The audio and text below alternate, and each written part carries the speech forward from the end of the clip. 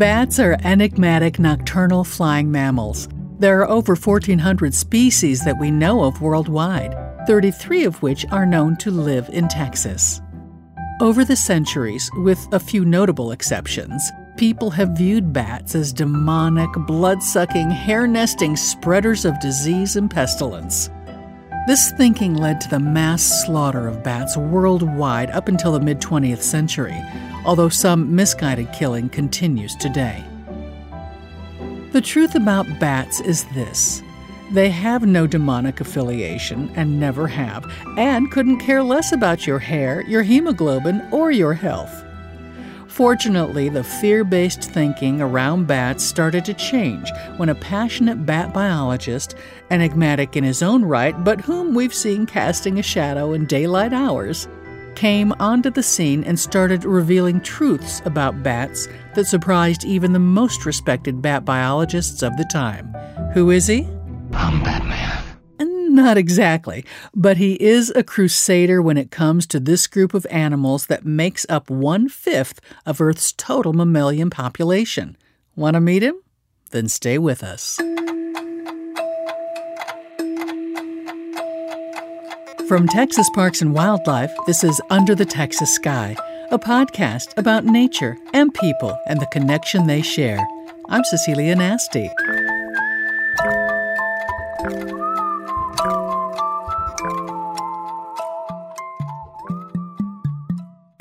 I guess you could call Dr. Merlin Tuttle the Big Bat Daddy. A lot of people have referred to me as the father of modern bat conservation. I met Merlin, way back in the early 1980s when I was at the beginning of my career in Austin, Texas, and shortly after he founded Bat Conservation International, BCI for short. I was like a lot of people at the time, skeptical about the value of what I considered to be flying rodents. Truth is, bats aren't even remotely related to rodents. They are so unique that scientists place them in a group all their own called Chiroptera, which means hand wing. Cool, huh? Anyway, at the time Merlin began his career in formal bat conservation, bats had just been ranked between rattlesnakes and cockroaches in a national public opinion poll.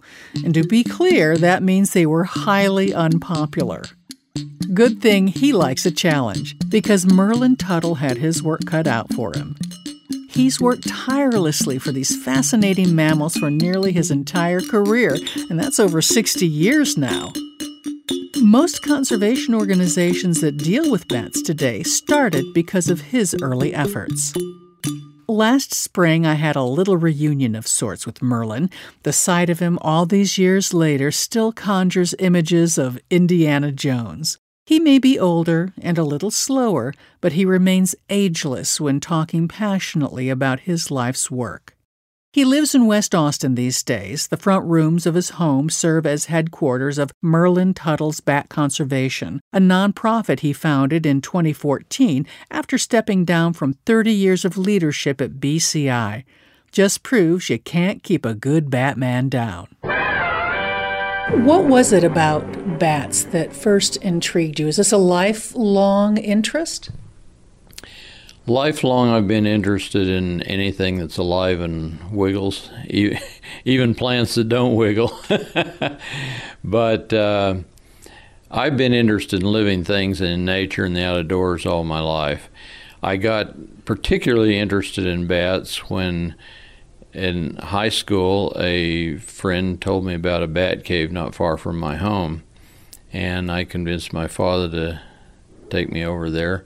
And we not only found a lot of bats, but I got intrigued at watching them and saw that they were doing things that they were said not to do in the existing books on the subject. So, what do you do when you are an intelligent, curious, non-driving Knoxville, Tennessee teenager who has observed behaviors in gray bats that contradict the established scientific norm?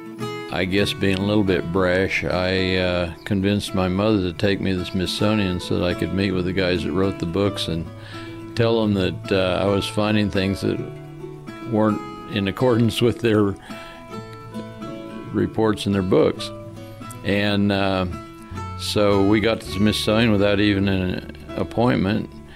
Fortunately, my mother was quite an attractive woman. I think that didn't hurt me in getting in.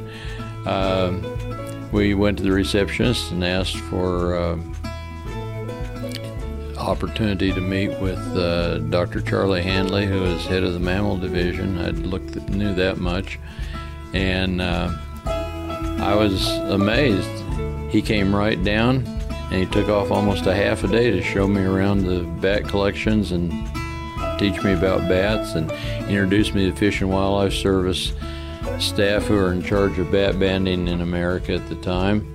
And I had brought a voucher specimen with me so that they knew that I knew what I was talking about. Yes, this was indeed a gray bat, and explained to them that I showed them my field notes I'd been keeping on what the bats did and why I believed that they were migratory when the book said they lived in one cave year-round. And so they were naturally fairly impressed with a high school student that comes in with field notes and voucher specimens and tells them that he's found something different than what they've reported in their books. These are adults who've spent their whole lives studying these things. You're a high school student coming in and you're turning things on their head. That's true, but I had really good notes and well-prepared specimens, and they could tell that I probably knew what I was talking about.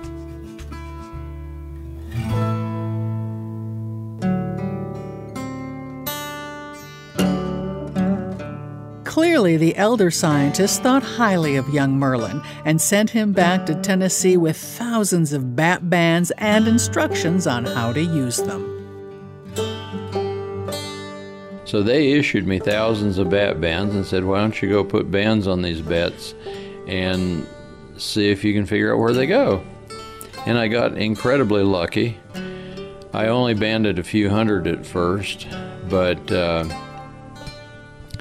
those bats were rediscovered by me, I think it was less than 2 months later, more than 100 miles north, in a cave where they were hibernating.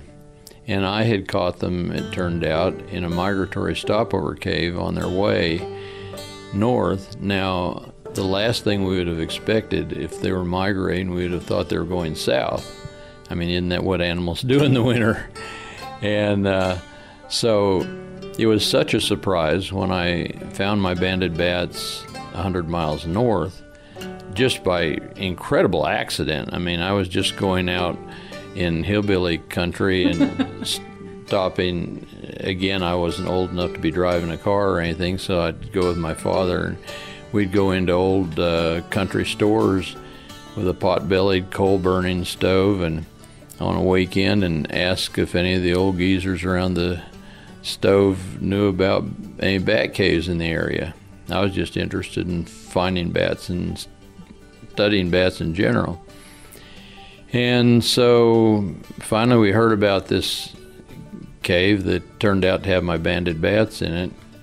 So when we went to look at the reported bats, we found tens of thousands of them. I mean, it was something I'd never ever seen. I'd never seen more than maybe a few hundred, or certainly in hibernation I hadn't seen that many. Were these all the same species? Yes, these are all gray bats.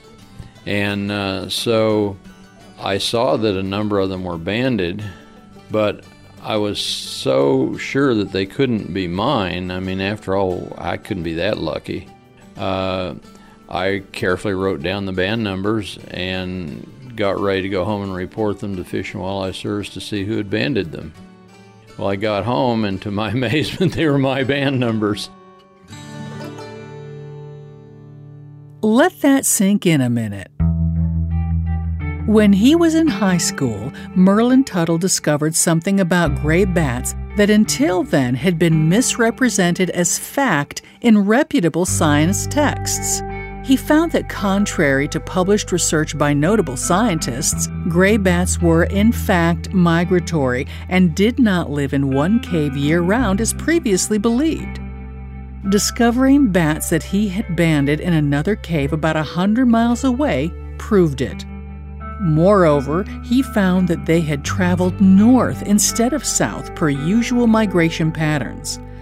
That's heady stuff for a young man who had to have his parents drive him around so he could make his observations and conduct his research.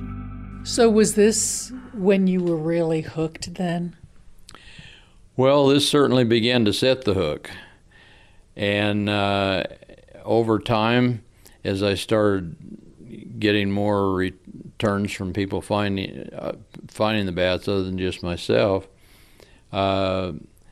it expanded, and eventually I banded 41,000 bats and tracked them for 20 years, and it became my doctoral thesis. What I learned in tracking their movements and studying the various effects of living in different kinds of situations. So just a curious adventure as a high school student turned out to be literally my life work. The thought that runs through my mind is this: where would the state of bat conservation be today if Dr. Merlin Tuttle's parents hadn't made the choice to drive him throughout Tennessee to scope out bat caves, or to drive the nearly 1,000-mile round trip from their home in Knoxville to the Smithsonian Institution in Washington, D.C. to meet with bat scientists when he was a motivated and curious high school student. That's something, isn't it? When I got to know bats, I learned to love bats, and you will too. Get started at a state park or natural area with bat viewing. Even urban areas like Austin with its 1.5 million migratory Mexican free-tailed bats emerging from under the Ann Richards Bridge is breathtaking. The best time to see them is spring through fall, with the most awe-inspiring emergences happening in late July and August once the bat pups begin to take flight. You can also check in with Merlin on his website, merlintuttle.org, for research on bats and amazing bat photography by the good doctor himself. Log in to the Texas Parks and Wildlife website, too, for information about bat species in Texas and which Texas state parks offer the best bat viewing opportunities. I want to encourage you to get involved with the podcast by letting us know the things you want to hear about. Just click on the Get Involved link at underthetexassky.org, leave us a message, and we'll be in touch.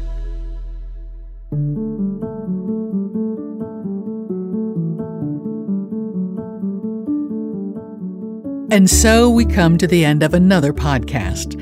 Under the Texas Sky is a production of Texas Parks and Wildlife and is available at underthetexassky.org or wherever you get your podcasts. And speaking of where you get your podcasts, we'd love it if you'd leave a review and let us know how we're doing. We record the podcast at the Block House in Austin, Texas. Joel Block does our sound design. We receive distribution and web help from Susan Griswold and Benjamin Kaling. I'm your producer and host, Cecilia Nasty, reminding you that life's better outside when you're under the Texas sky. Join us again next time for Under the Texas Sky. So I'd go with my father, and we'd go into old country stores with a pot-bellied coal-burning stove and on a weekend and ask if any of the old geezers around the stove knew about any bat caves in the area.